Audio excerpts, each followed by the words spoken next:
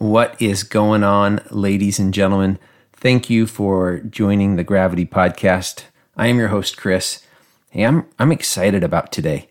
This podcast was a lot of fun to record. My buddy JT, the podcast host of Consequence of Habit, joined forces with me today and gave me the privilege of interviewing him. JT and I have known each other for close to a year now. We first connected by me hearing his podcast, and then I connected with him on LinkedIn, and he's been a good friend. He's influenced my life through his life experiences and through the guests that he's brought on his show. And wow, I appreciate this guy. He's a good man. And I hope you enjoy this as much as I did. Now, I gotta be real. I gotta sit there and let you behind the curtain and let you know what the Wizard of Oz really is. Man, in this podcast, JT was totally coaching me up, making my job as a host super, super easy. And I learned a lot from this experience, both with the podcast world, but even more so with just being a dad, being a husband, right? Being a son. This was good. I hope you get as much out of this as I did. This is going to be a little bit longer, about an hour long, and it's worth every minute. So with that, I say we get started.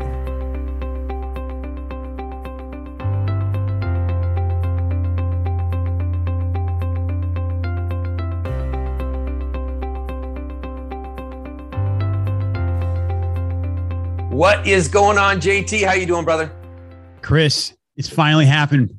It's finally happening, man. We're actually face to face, kind of virtually, and getting to actually talk to each other, man. I'm excited about it. Yeah, we've been talking about this for a little bit. I'm excited. Thanks, brother. Yeah. I have to, this isn't where I thought we were going to go right off the bat, but I have to, notice that you're enjoying a beverage over there. Like what are you drinking?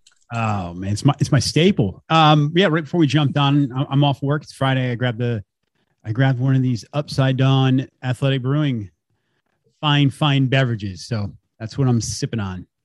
Awesome. Well, I appreciate you and you bringing attention to athletic brewing because it's something that I've really been enjoying as well. Cool. Like I hear you say a lot, sometimes whether we totally abstain from alcohol or not, sometimes we're just, needing to go to the kids' soccer game later. And we don't want to be doing that having a couple beers down and be able to enjoy a great tasty beer without the alcohol has been a nice addition to my life. So thank you. Yeah, for sure. Hey, that's how I first found you. And I don't remember how we started communicating. I was probably stalking you on some level and you were probably considering getting a no contact order. Hey, not a big deal. That happens. But I'm sure I heard your podcast, the Consequence of Habit podcast. And I started listening and your story as you kind of unpack that with different guests as they told their story is what grabbed my attention. Can you maybe just start there? What started this idea of Consequence of Habit? So the idea of it came from my own realization that my bad habits were really starting to play some massive consequences in my life. I shouldn't even say started to. They had been for a period of time, and I really just wasn't. I won't even say I wasn't aware, but I just wasn't connecting the dots because I was doing the same thing I kind of had always done, and I was doing the same things that people I was around were doing. But I came to realize that the things that I cherish the most, some of the most important things in my life, were being compromised by alcohol. So everybody's different. Some people can handle alcohol and they can have a little bit and they can relax and it just works in their life.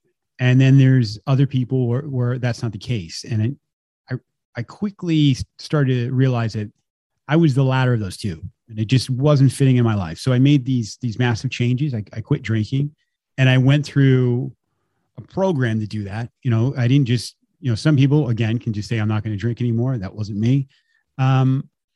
And the further I got away from alcohol, the more I started to connect the dots and realize how much in my life it was affecting. And then I go, well, how many other things? What other bad habits do I have? And, how are they compromising me? Or what am I doing every single day? Is it adding value to my life? Or is it holding me back from, I've said it 1,000 times, but this idea of what we think we are as a whatever, fill in the blank, father, wife, son, anything. So I just started getting on a mic. I just so happened I'd been hosting a podcast for another beverage company, and it was big in the CrossFit world. It's a sporting drink called Killcliff. And I just started talking. I just started about habits and my own experiences. And then it just kind of took off from there. That's about 1.5 years ago now. And I've had some amazing experiences and interactions and built relationships with people that I never would have, to include you, Chris. And it's been one of the most rewarding things I've ever done in my life.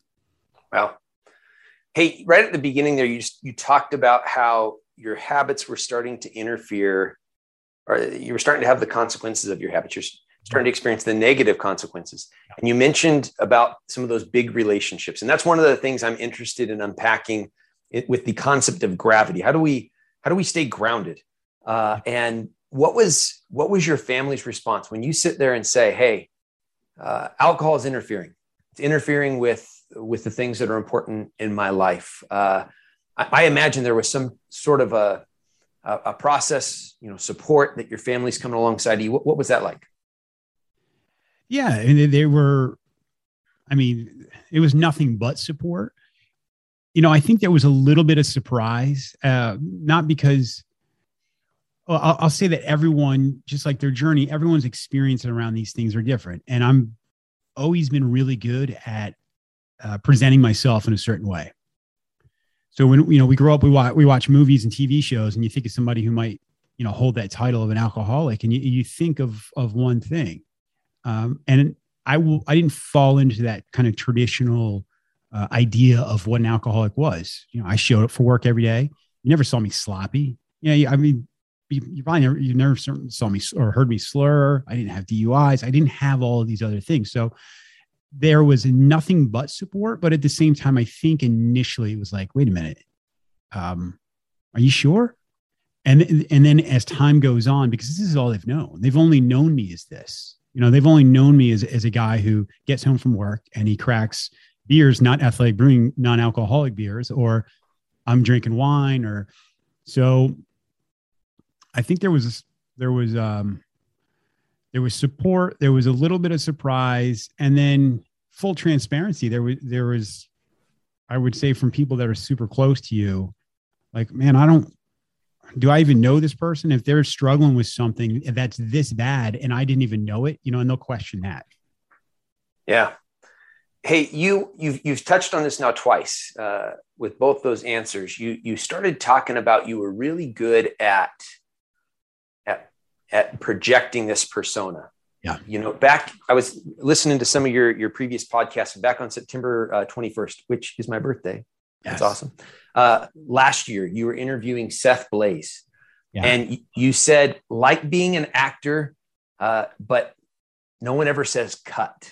And that just grabbed my attention because I've had those seasons of life where I'm projecting the image that I think everyone else wants. I'm projecting the image as a husband, the image as a father, where the reality is I work really hard at those things, but sometimes I really suck, right? Like sometimes I just totally screw it all up. And I'm going to my wife, I'm going to my daughters and saying, hey, dad screwed up here. Will you please forgive me? Tell me just kind of what that means to you, this living life, going through life and feeling like, hey, I'm putting on an act the whole time. I'm not really truly being me. Oh, it's complete imposter syndrome. 100%. And to be honest with you, Chris, it's one of the things that led me down my path. Yeah. I've told this story a couple of times, but I'll be at work and I'm in a position where I'm in front of a lot of people and I have to be, I'm in charge. I'm teaching. So people are looking up to me. So that was part of my persona. And then as a father, you have that persona of, the head of the household. Your kids look at you a certain way. But I knew when nobody else was around that it's not how I felt about myself. And I actually just told the story earlier today. And I don't know if this is quite answering your question, but I was being called in front of a room full of people, and I was going to present something, and I'm sitting in the back of the room, and I'm thinking to myself, as the person's up, there's another person up front talking, and I knew I was going to get called on, and I'm like, man, I've got this all. I'm going to drop some knowledge on these people, and they're going to see that, I'm a smart guy. I know what I'm talking about. And I start walking from the back of the classroom towards the front. And then something happened in those like, I don't know, 15 steps, like the world just started collapsing on me. And at that moment, I didn't realize it until I had a little time to digest it, but I was having an anxiety attack. And I know at that moment, I felt I couldn't project, I couldn't package, I couldn't present myself in this way. And I felt like everyone saw the real thing. And the real thing knew I had some issues, right? So at 2 a.m, I know I have issues. And now everyone else in this room can see it. And it was terrifying. So that was one of the first signs for me that like something's not right. And to go back to your point, I just had another conversation a couple of days ago with a friend of mine, Chris Norris, who you've probably interacted with a little bit on LinkedIn. And there's not a danger, but as long as you're open to what you just said, you can, I host a podcast and a nonprofit called Consequence of Habit. And I've got some really crappy habits, right? Like, and I think there's power in saying that. So people don't think I never want to come across like I got it figured out. I'm curious about it, and I'll leave it at that. And I'll try my best and I'll talk about it. But I've still got plenty of bad habits. Wow. You, over the last probably month, again, my wife and I, we've been roundtabling this idea of gravity and how do we keep 2 feet on the ground. And it's been a rough month. I'm not going to lie. Like, I have felt like a failure more in the last month than probably the previous 11 months. Yeah. And really, honestly, I don't want to sit there and classify, try to make it sound better or worse. There's areas that I need to sit there and be better at. Mm-hmm. And maybe they were already there, but over the last month, I feel like there's this spotlight. No one else even knows about them really. Right. But I know about them. Right. And it's made me feel more unqualified to sit there and launch a podcast talking about how we stay grounded. Are you serious? I'm floating away, man. Right. You need to throw me a weight, an anchor to sit there and keep me down. So that really, really resonates with me. Hey, I've never heard that piece of your story. I've never heard the anxiety piece. Tell me more about that. Was this like a one and done? No. Did this go on for a while? Yeah. I mean, it went on this was the irony of it is during the time I was doing stand-up comedy on this as a side thing, and I would be in front of, at times like 200 people. And I would be nervous, but there was something about that work environment that I didn't like it. And just today, I had to present in front of a group of people. I walked into a room and they said, "Hey, can you go up front and talk to a bunch of people I don't know?" And it hit me like that. All of a sudden, that fight or flight starts kicking in. And my heart's going 1,000 miles an hour. And I know all through, because I host the Consequence of Habit, I know these breath work, these techniques, and I'm trying it all, man. I'm pulling it all out. And I got through it.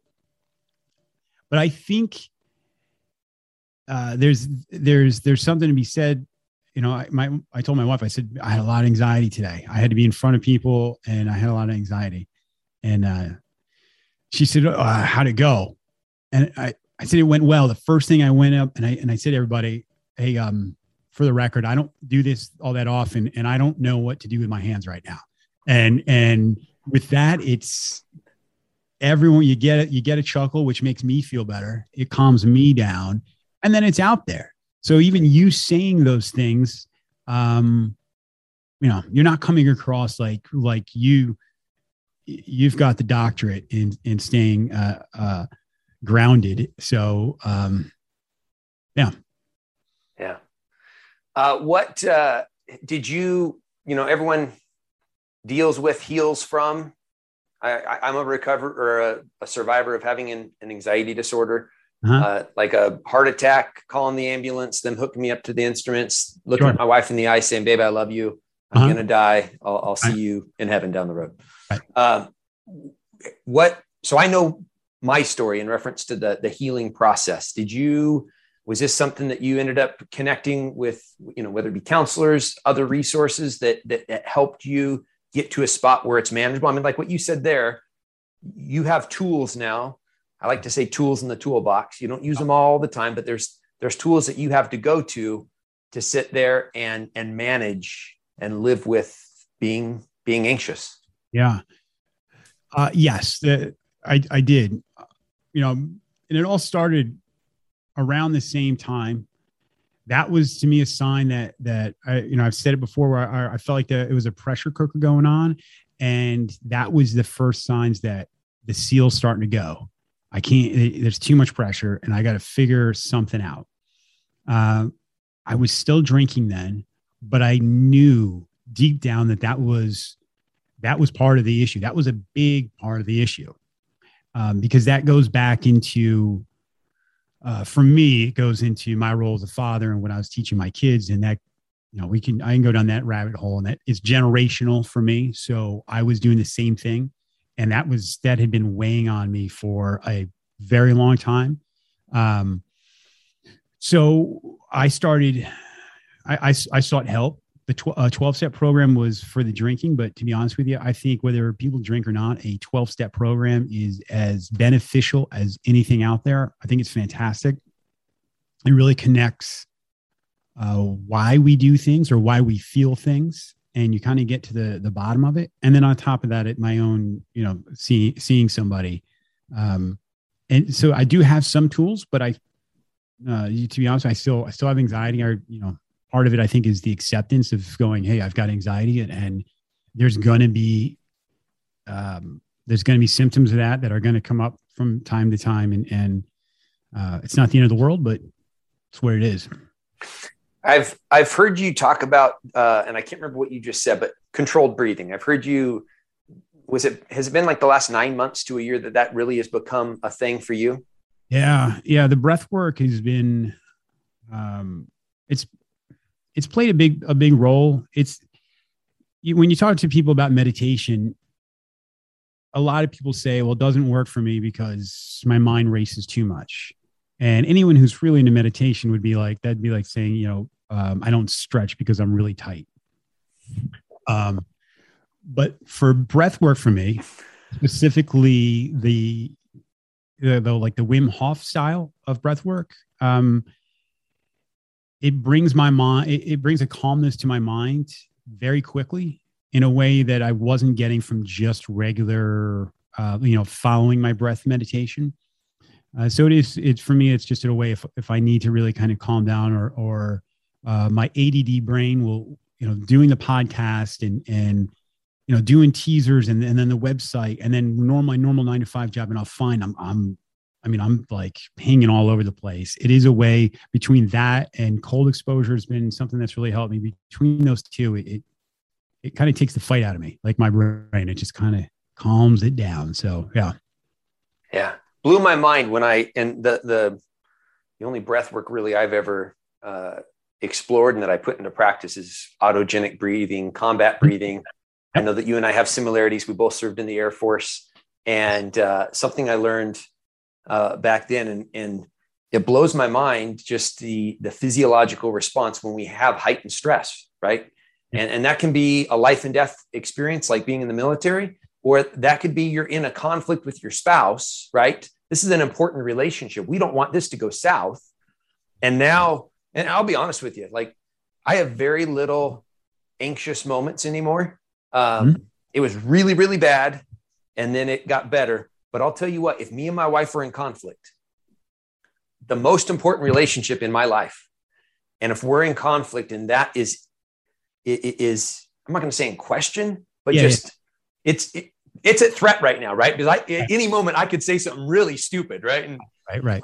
My wife lets me know that I do fall asleep at night. She may get the pillow and just bring it over to my side of the bed for a little bit. I mean, she doesn't want to kill me, but she's just going to sit there and, practice.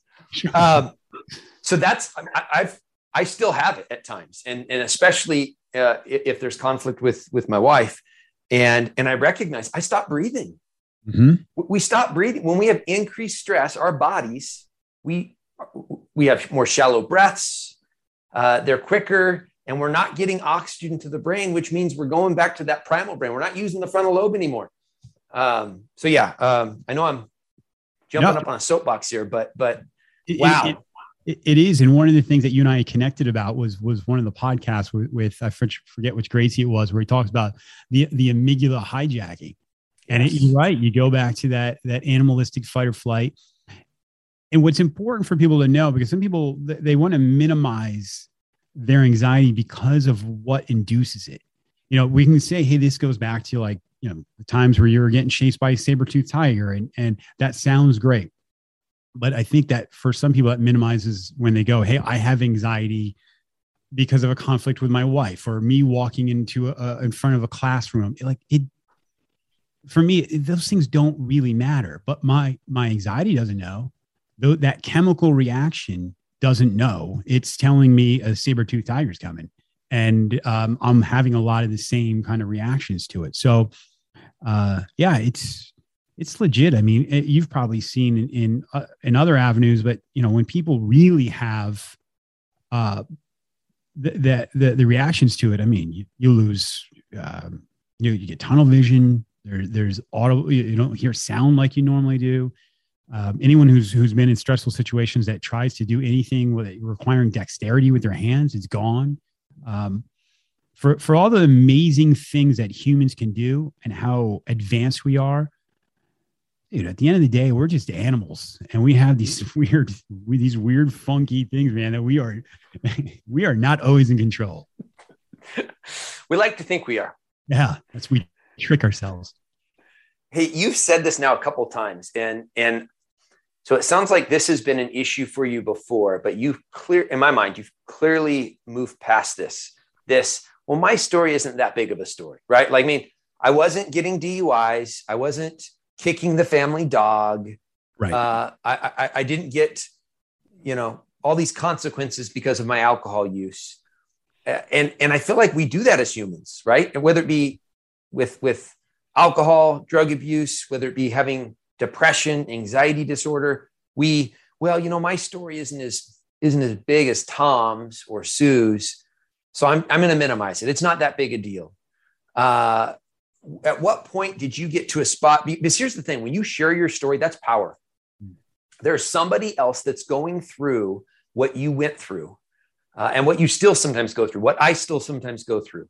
And I'll tell you what, man, when I was in the really bad spot, when I was having an anxiety disorder that turned into clinical depression because I wasn't dealing with it, it was the people that came up to me and shared their story that gave me hope. It was those folks that made me realize I'm going to be okay. Like, I'm going to have to put some work into this. This is going to take some time, but I'm going to be okay. Yeah. And that was just a huge turning point for me. And then it made me realize, again, my story, I mean, yeah, I called an ambulance one time and I thought I was dying. I mean, it was a huge event for me, but I have a buddy that is an Air Force veteran that he told me when one of his anxiety attacks, he just blacked out. Right. And it's like, wow, yeah, your story's better than mine. So I feel like as dudes, we sometimes do that. We almost try to one up each other with some stories, but then in this realm, we almost try to like one down ourselves. Like, mine, I'm not that big a deal. So at what point did you realize the power of your story and the fact that you were going to be able to impact other people's lives through sharing it? That's an awesome question, because full transparency, there's been times that I've been in a room for a 12-step and looked around and had imposter syndrome about I drink too much. Because the guy next to me, there's like a running joke in some of those places that say I'm allergic to alcohol. When I drink it, I break out in handcuffs. And And that wasn't me. And you first go there and people want to help you. So they say, they ask you, were you ordered by the judge to come here? And I go, no. And I have to be careful because at first I was like, God, no. But the important thing is, what I shared with all of them is there was this thing I couldn't stop doing. And their repercussions had been more severe. But I also realized there's a lot of repercussions that could have come my way that I was just lucky that they didn't. Very easily could have come my way. And I think they're one of the ways that's really affected me. And then I'll go back to actually answering your question is I found a lot more empathy in people in general after I've gone through that, because when you sit in a room like that, you are around the gauntlet of tax brackets and ethnicity, and it doesn't matter. Like mental health, addiction doesn't give a crap what you look like. Doesn't care what your 401k is like. Yep. Doesn't matter. And I started to, the further I got away from alcohol, the more I connected why I was doing some of the things I was doing. And we can get into dopamine and what that does. And that's my biggest kick right now. Like, to me, it's fascinating. But I started to realize that they're no different. Their repercussions were a little bit worse. Mine could have been. I got really lucky, and that some of that goes back to being the charlatan that I felt like I was, that I could come across a certain way, and maybe they just were a little more authentic and really showed what kind of mess they were at the time. There was times I've thought I've been around people who just couldn't drink. Like if they drank, they were off on a 3-day bender, and they were in jail or passed out somewhere. And I used to think, man, their decision to not drink must be easy because everything goes to crap if they do. Where I can at least pretend that it's not, but I also know that my wife probably, I've said this joke a million times, but it's like being murdered with a wiffle ball bat. Like it just takes a really long time. It's just these little hits instead of getting like knocked out with like a big punch. And then you're like, wow, I better not mess with that guy. I'm just getting stung. And I knew like I said, the further I got away from alcohol, the more I realized I did have a serious problem. And then the more I looked around me, the more people I saw that were very much like me. They pretended, I shouldn't say that, because I don't really know their scenarios. In my view, they were dependent on something, but they still were able to manage to come across like they weren't. And I think that's what I felt like there was this need to talk about it. I like it. Hey, I'm interested. I was listening to, I think it was episode 56 today, and I'm not going to remember who the guest was right now. He was Dan Ellis. Yeah. Yeah. I was listening to that earlier, and you guys got into kind of your military experiences and just what impact did that have on all of this? Do you think, the Air Force is big. They have core values, right? So they have these foundational pieces that they try to lay for all airmen to give us this common sense of purpose and structure. How did that play into your personality, some of the addictions, right? When I was in the Air Force, especially when I was in Korea, people were drinking. So yeah. Oh yeah. Unregulated alcohol, man. You might have 180 proof this time and 90 proof next time. You don't know. You're going to find out in about 10 minutes. So I don't know. How did that experience, I assume it probably had both positive consequences and negative consequences that came along with it. What are your thoughts? Well, for one, it saved me. It truly saved me, Chris. Like I was going to school in Scranton, Pennsylvania, and I lasted. Isn't that where the office is? Scranton, Pennsylvania. Dunder Mifflin. Yeah. Holy smokes! Have you been there? Have you met Jim and Pam? Yeah, Jim and I are hanging out next week. I'm sorry. Keep going. You're going up. So, I talked about on the podcast about being ADD. And so I struggled through high school. I mean, I really struggled through high school. And then I go off to college thinking I could handle that. And I couldn't, man. It was a train wreck. I lasted one semester. I ended up in a lot of trouble with the city of Scranton. And I went into the Air Force.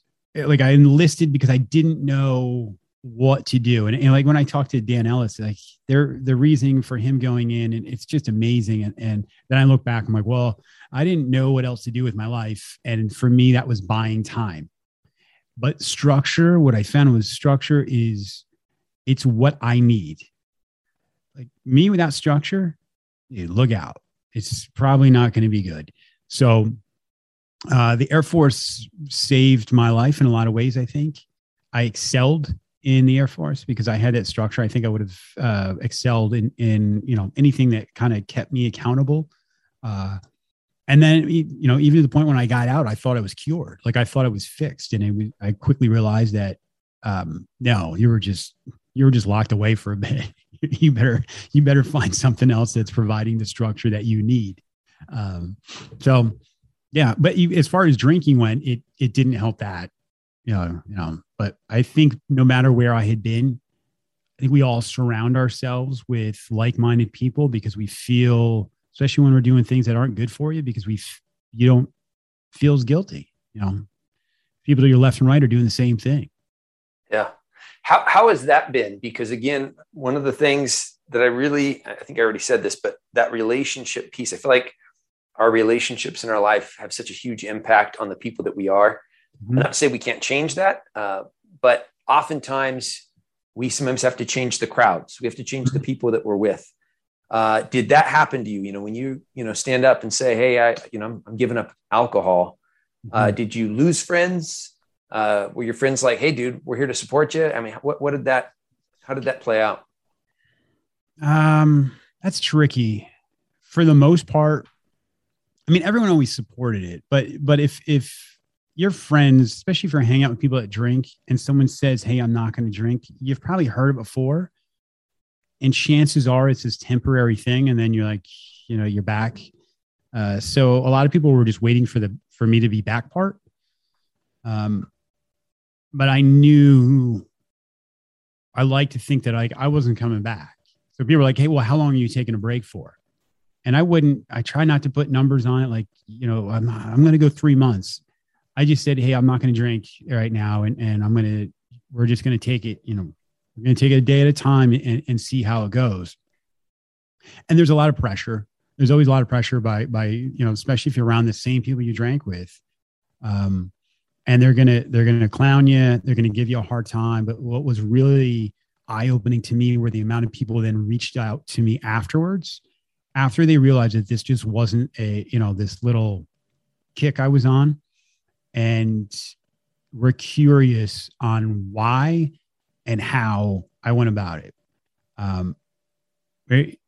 It's funny because, someone will, like I said, give you a hard time. And then when I would have these heart to hearts, I wasn't telling people I was going to meetings.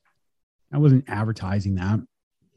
And then when I felt like somebody was really kind of reaching out for help, I would come out with it. Like, I would say fundamentally, this thing was compromising me. It was compromising the most important relationships I have in my life, potentially my job. Like there wasn't anything. It didn't have its little claws in. So I went to this thing and started going to meetings. They're like, "What? You went to Jesus, dude? You went to meetings?" Well, you had a real problem. I thought it was just a small one. Yeah. And I'm like, "Dude, did you hear everything else I just said? Like the most basic things in my life." And the meeting's free. It's not like, I just showed up and I'm there for an hour and then I leave. Like it's the simplest thing in the world. So yeah. And there are still people that I probably don't get invited to stuff. And that's okay. Like to me the juice wasn't worth the squeeze anymore. And I'm fine with that. The juice wasn't worth the squeeze. I like that. Hey, Consequence of Habit podcast. Is it like 20 months old now? Getting real close to the 2-year mark. It's getting there. It's getting there. I've been struggling lately, to be honest with you, Chris. Like COVID tricked me.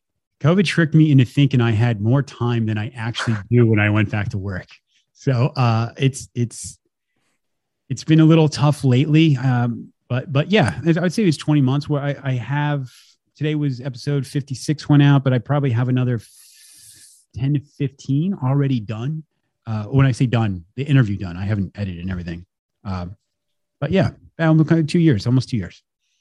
So you've decided to go further though. And this is one of the things I've liked watching you slowly unpack is the nonprofit piece of Consequence of Habit. So we start as a podcast, you're having these great conversations. At what point did you go, hey, there's something more. I can make this bigger. People started asking me, all right, what have you learned over the past year? Like, what have you learned over the past, 40 episodes or something? What are the big takeaways? And I kept pointing to like one episode individually, like I was taking bits from each one. And I thought, well, how can we kind of synthesize all of this and take the fundamental stuff that I'm learning, and then actually put it to work. Like where the rubber meets the road and not just talk about it. I didn't know how hard that was going to be. I didn't know honestly, if I'd known what went into it, I don't know if I'd like to think I would have done it, but I was naive, and which was a good thing. What we want to do is, we're trying to just kind of empower people by bringing awareness to the impact habits have on our lives, specifically our mental health, our success, and the environment. Because that's another one of my passions is the environmental stuff. And through all of it, and I think we touched on this a little bit earlier when I talk about empathy and habits. To level the playing field, I found that we all have something. We all have our things that we do that hold us back.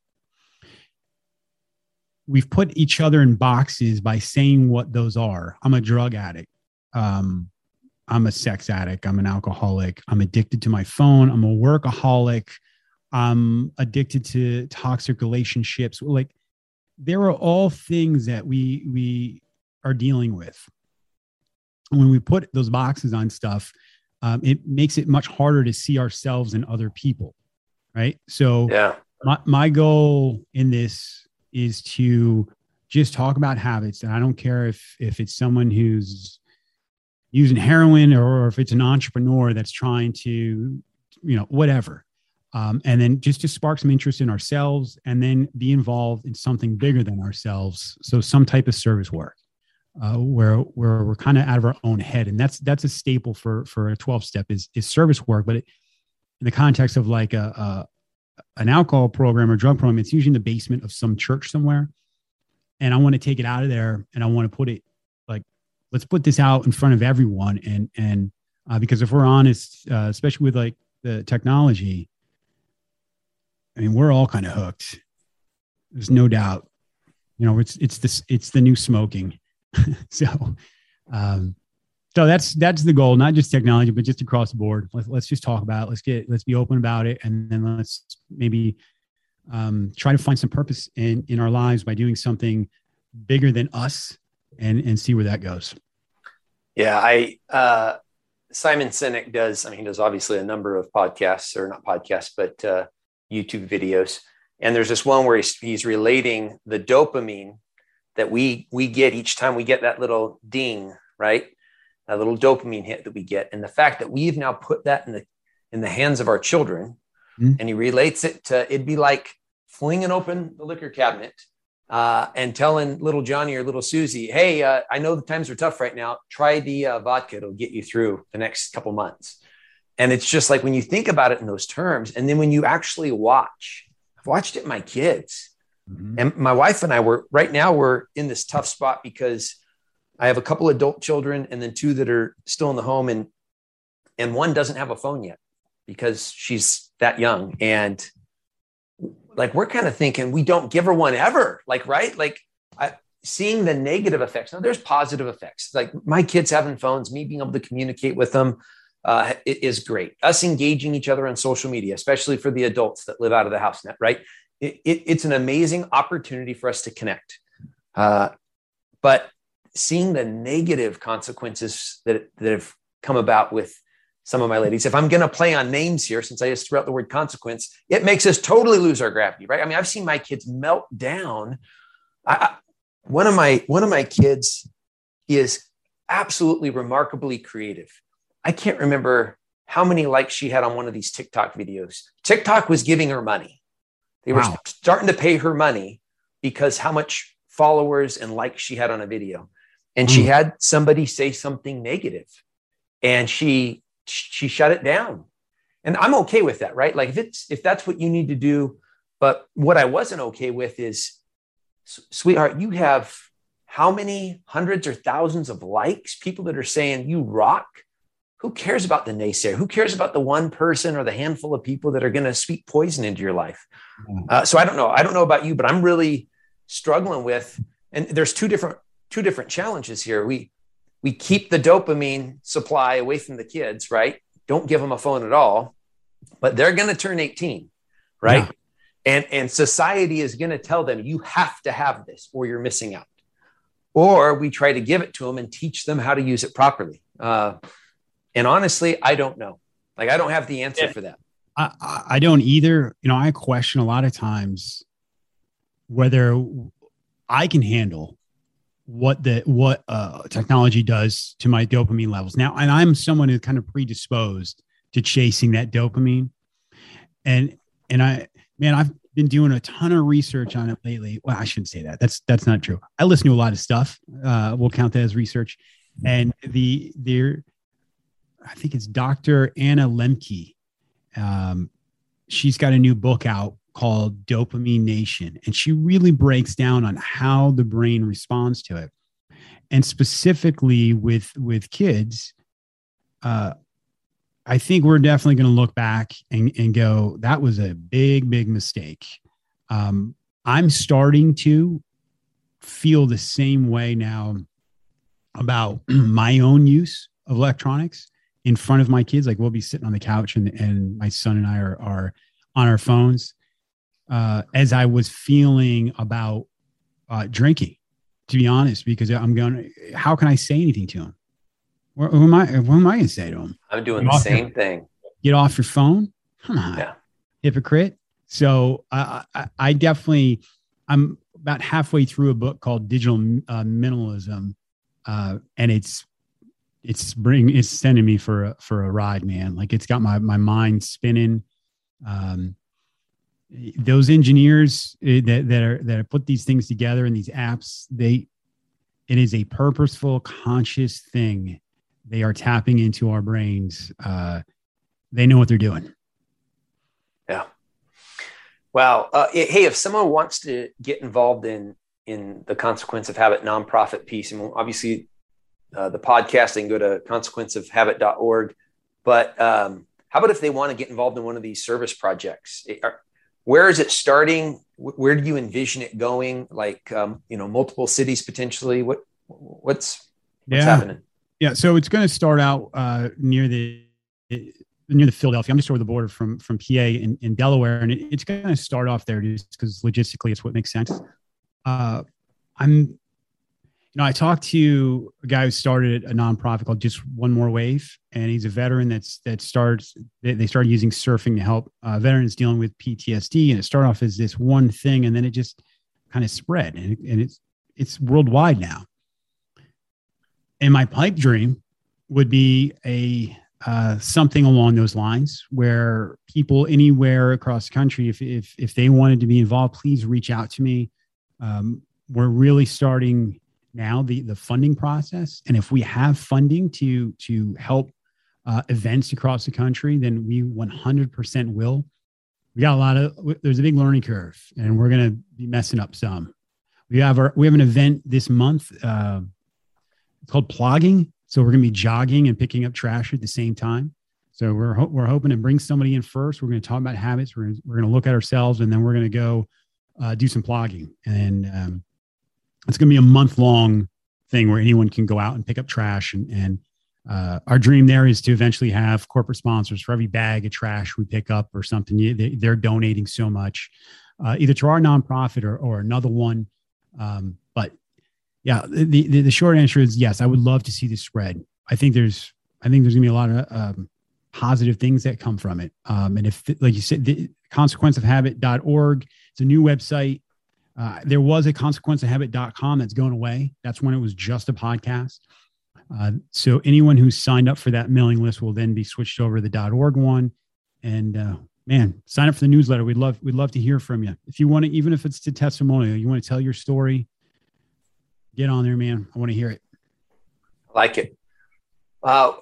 Hey, one thing that stuck with me, I used to work in one of our high schools, and we had a drinking and driving campaign, or a not drinking and driving campaign, I guess is what I should call it. And the degree, the mark, the aim that I gave the students was greatness. And there's a book called Season of Life. Jeffrey Marks is the author, and he talks about Coach Biff. Biff is the head coach, true story. And he's known for giving these long 20 to 30 minute talks. And at one of the talks, he sits there and tells this group of young men, hey, my expectation on you is greatness. And he says, and we define greatness by the degree in which we positively impact other people's lives. Now, I'm not perfectly quoting that, but that's my definition now. Yep. That I oftentimes would give my students. I think you're doing this, brother. I think you're hitting greatness. I mean, impacting other people's lives. You've impacted my life. That means more than you could ever imagine, because unfortunately you're going to find out with podcasts, or I hope I'm completely wrong, is it's tough to get traction at times.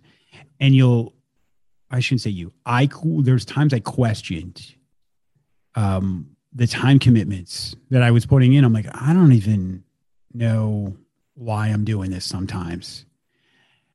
And then I'll hear a message like that.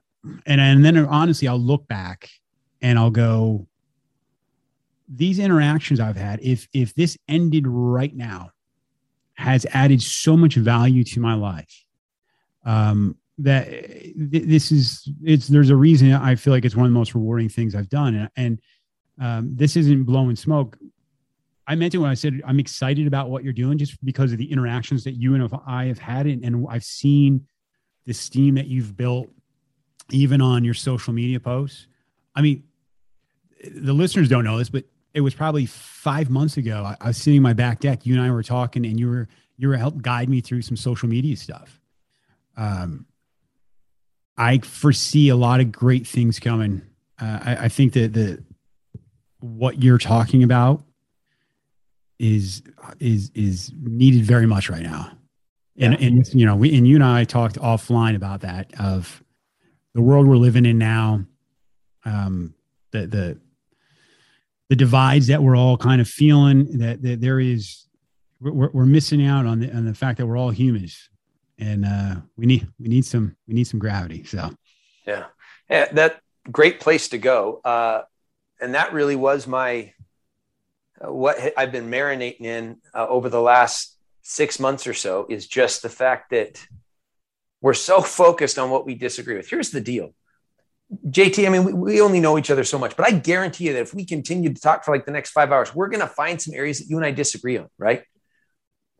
Are we going to sit there and draw the line in the sand on all of our disagreements, though? Now I'm not saying that there's not some that are worth drawing a line in the sand. I think there are in life.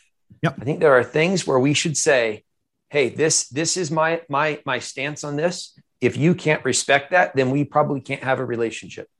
Yeah. But I feel like everything is that right now. Right. And like, I don't want to get into the politics of any of it, but why can't we just listen to people? Why can't we? There's another author, and she does a lot of, I think she's on NPR. Her name's Celeste Headley. And she talks in one of her books, I think it's titled We Need to Talk.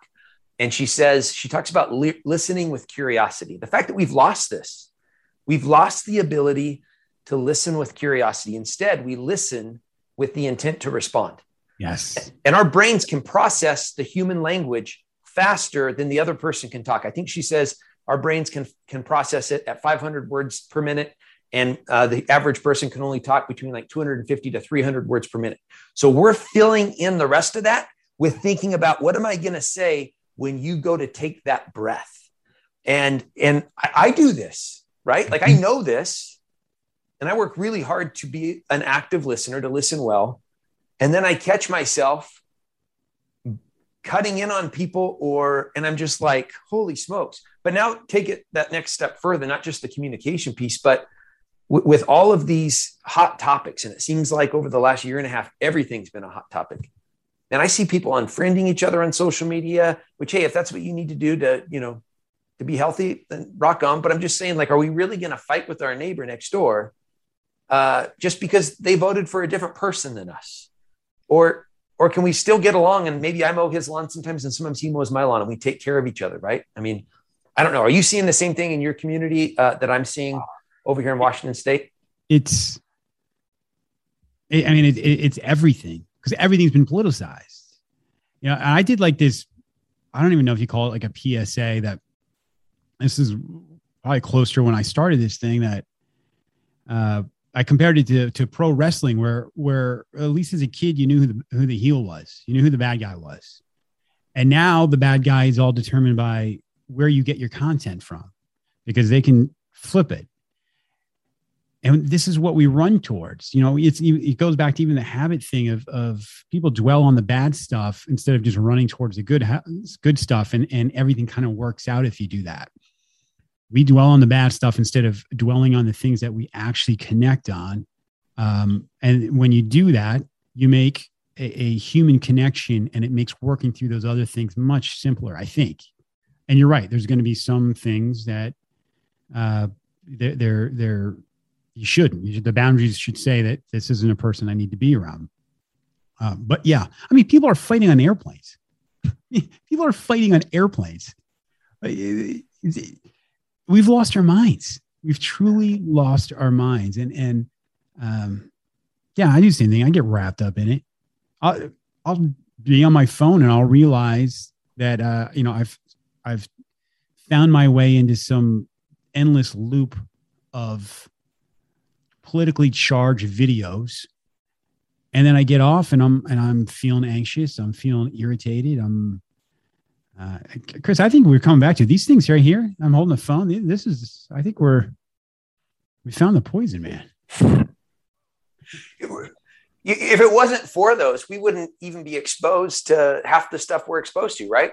And if half the stuff we're exposed to, regardless of the political lean, is garbage, which I don't know if that's the exact amount or not, but I'm just saying, if it is, then we're filling our brains with a whole bunch of garbage.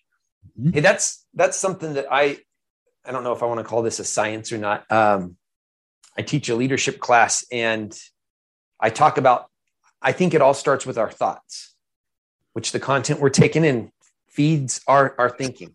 And I say that our thoughts will create our attitude. Our attitude is going to start creating some behaviors within us. And those behaviors are going to have a consequence on our relationships. And I like to give a story of my wife. For the last year and a half, she's gone back to school to get her master's degree and just working her tail off. And she's teaching full-time as an emergency sub. And I agreed when she said she'd do this, when she told me, hey, this is what I want to do. I have a passion for teaching. I want them to be able to hire me full-time. Hey, babe, let me take on some of the family chores. Let me take back the finances, because she had handled that for like 2 decades. Let me take back this and that. I want to serve you so that you can do this well. She's like, awesome. So, I mean, we're plugging along. Well, one of my chores is to make the bed in the morning. And when I walk around her side of the bed, I trip over her darn shoes just about every single day. I mean, what kind of woman leaves her shoes on the side of the bed, right? I mean, like, she's a horrible person. I mean, this is the thoughts. I don't know if I actually thought she's a horrible person, but I did sit there and think, why can't you be organized? I should have stuck you through the Air Force. They would have taught you how to fold your underwear, your socks, your towels, your t-shirts. And I'm sitting there starting to go down this road of being frustrated thinking this thought, marinating. I like that word because you sit there and think about marinating a good steak. You just sit in it and just let it soak in. We do that with our thinking, and it just soaks in. And I'm starting to develop a bad attitude about the woman that I love that has supported me through thick and thin, through an anxiety disorder and all this other stuff, right? And I had to stop myself and be like, Chris, you told her why don't you just pick up the shoes? Don't trip over them. You know they're there, right? You don't need to be surprised by this. Yeah. I don't know. What are your thoughts about this whole thought life? Does this have a big impact in your life as well? On a whole lot of levels. I mean, it's a running joke between my wife and I that I'll have an argument with her without her presence. And then when we meet up, I'm itching for it. I'm ready for it because I already worked through what you're going to say. Like, I already have responses to hypothetical things you've never even said to me yet. So, yeah, I think that is something I'm certainly guilty of. And then even on a lesser side where I'll have negative thoughts and I compare to those to, like, doing things when people aren't watching. No one else may know about it, but they weigh on you regardless, because at the end of the day, it's and when you constantly get in a negative loop, even though nobody else knows it, it is bothering you, and it's compromising you and how you feel about yourself, and inevitably, misery loves company, and you're gonna take it out on you're gonna kick the dog, or you're gonna bring it and take it on your wall or something. I don't kick the dog, everybody, but you know what I mean. And it's, so yeah, thoughts mean a ton, man. When you see really positive people, when you see people really doing well, and you find out like they have affirmations, and I'm like, affirmations, that sounds like some, what are you talking about? Some voodoo stuff or something? Yeah. Not that I'm talking about. Yeah, right. Careful. And people, they'll say stuff. And I found that it really works. You tell yourself enough times and you'll believe it. Just like you tell yourself you're a piece of crap, or you're not capable, or this is too hard for you, or you keep telling yourself that and you will follow through with it. It's a double-edged sword. Yeah. Wow. What else, brother? Let's, if you don't mind, I'm going to flip the script on you for a second. All right, let's do this. You and your wife, you go to her first and say, hey, I want to do this thing?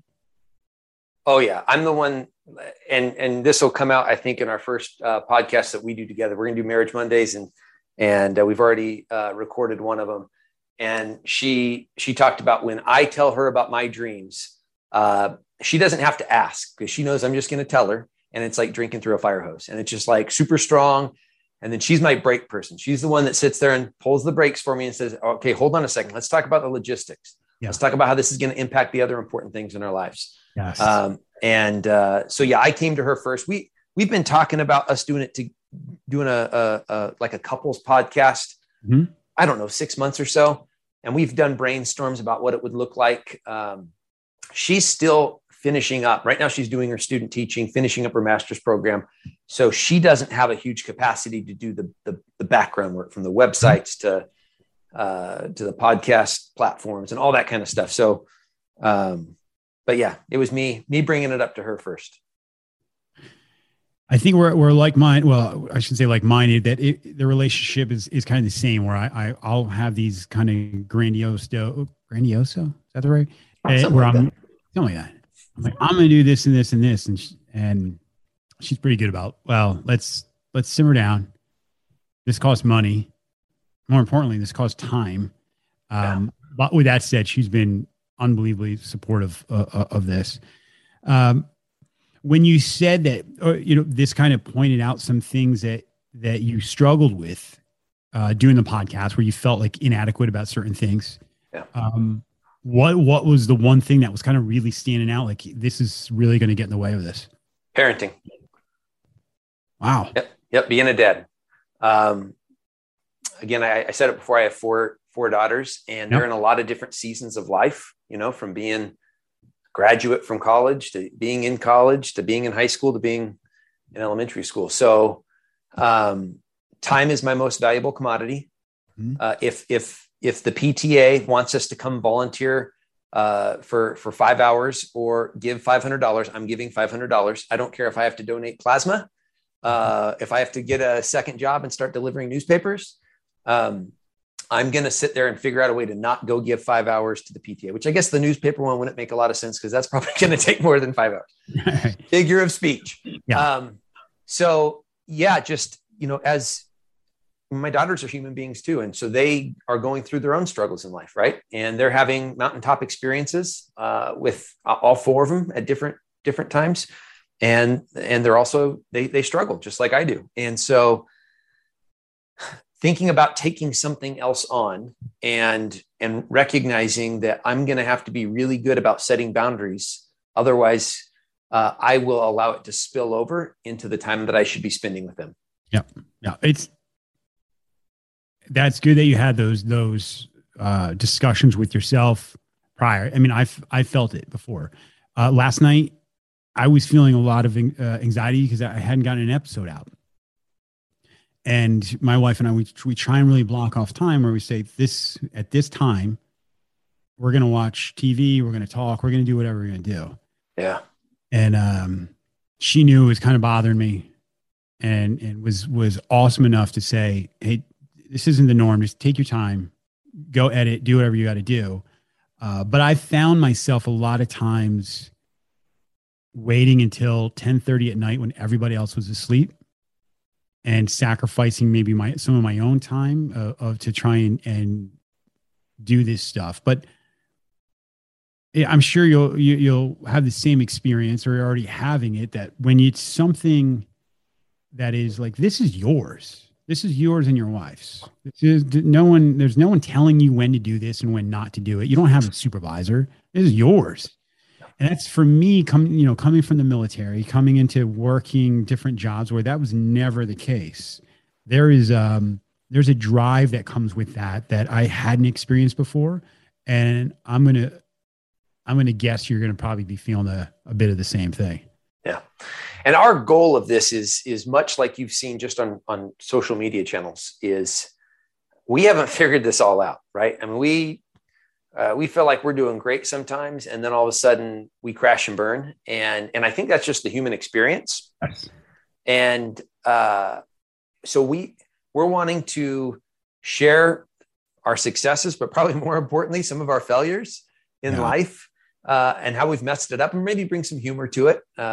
The one we've already recorded is actually titled The Discipline of Dating, where we talk about carving out time with each other, whether it be outside of the house or just a TV show or a movie together, right? You don't have to sit there and go out and spend a bunch of money.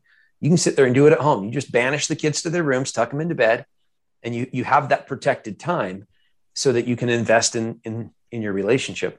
But we want to sit there and positively impact. We want that level of greatness. And I really firmly believe, and I think Jim Collins might talk about this in his book, Good to Great.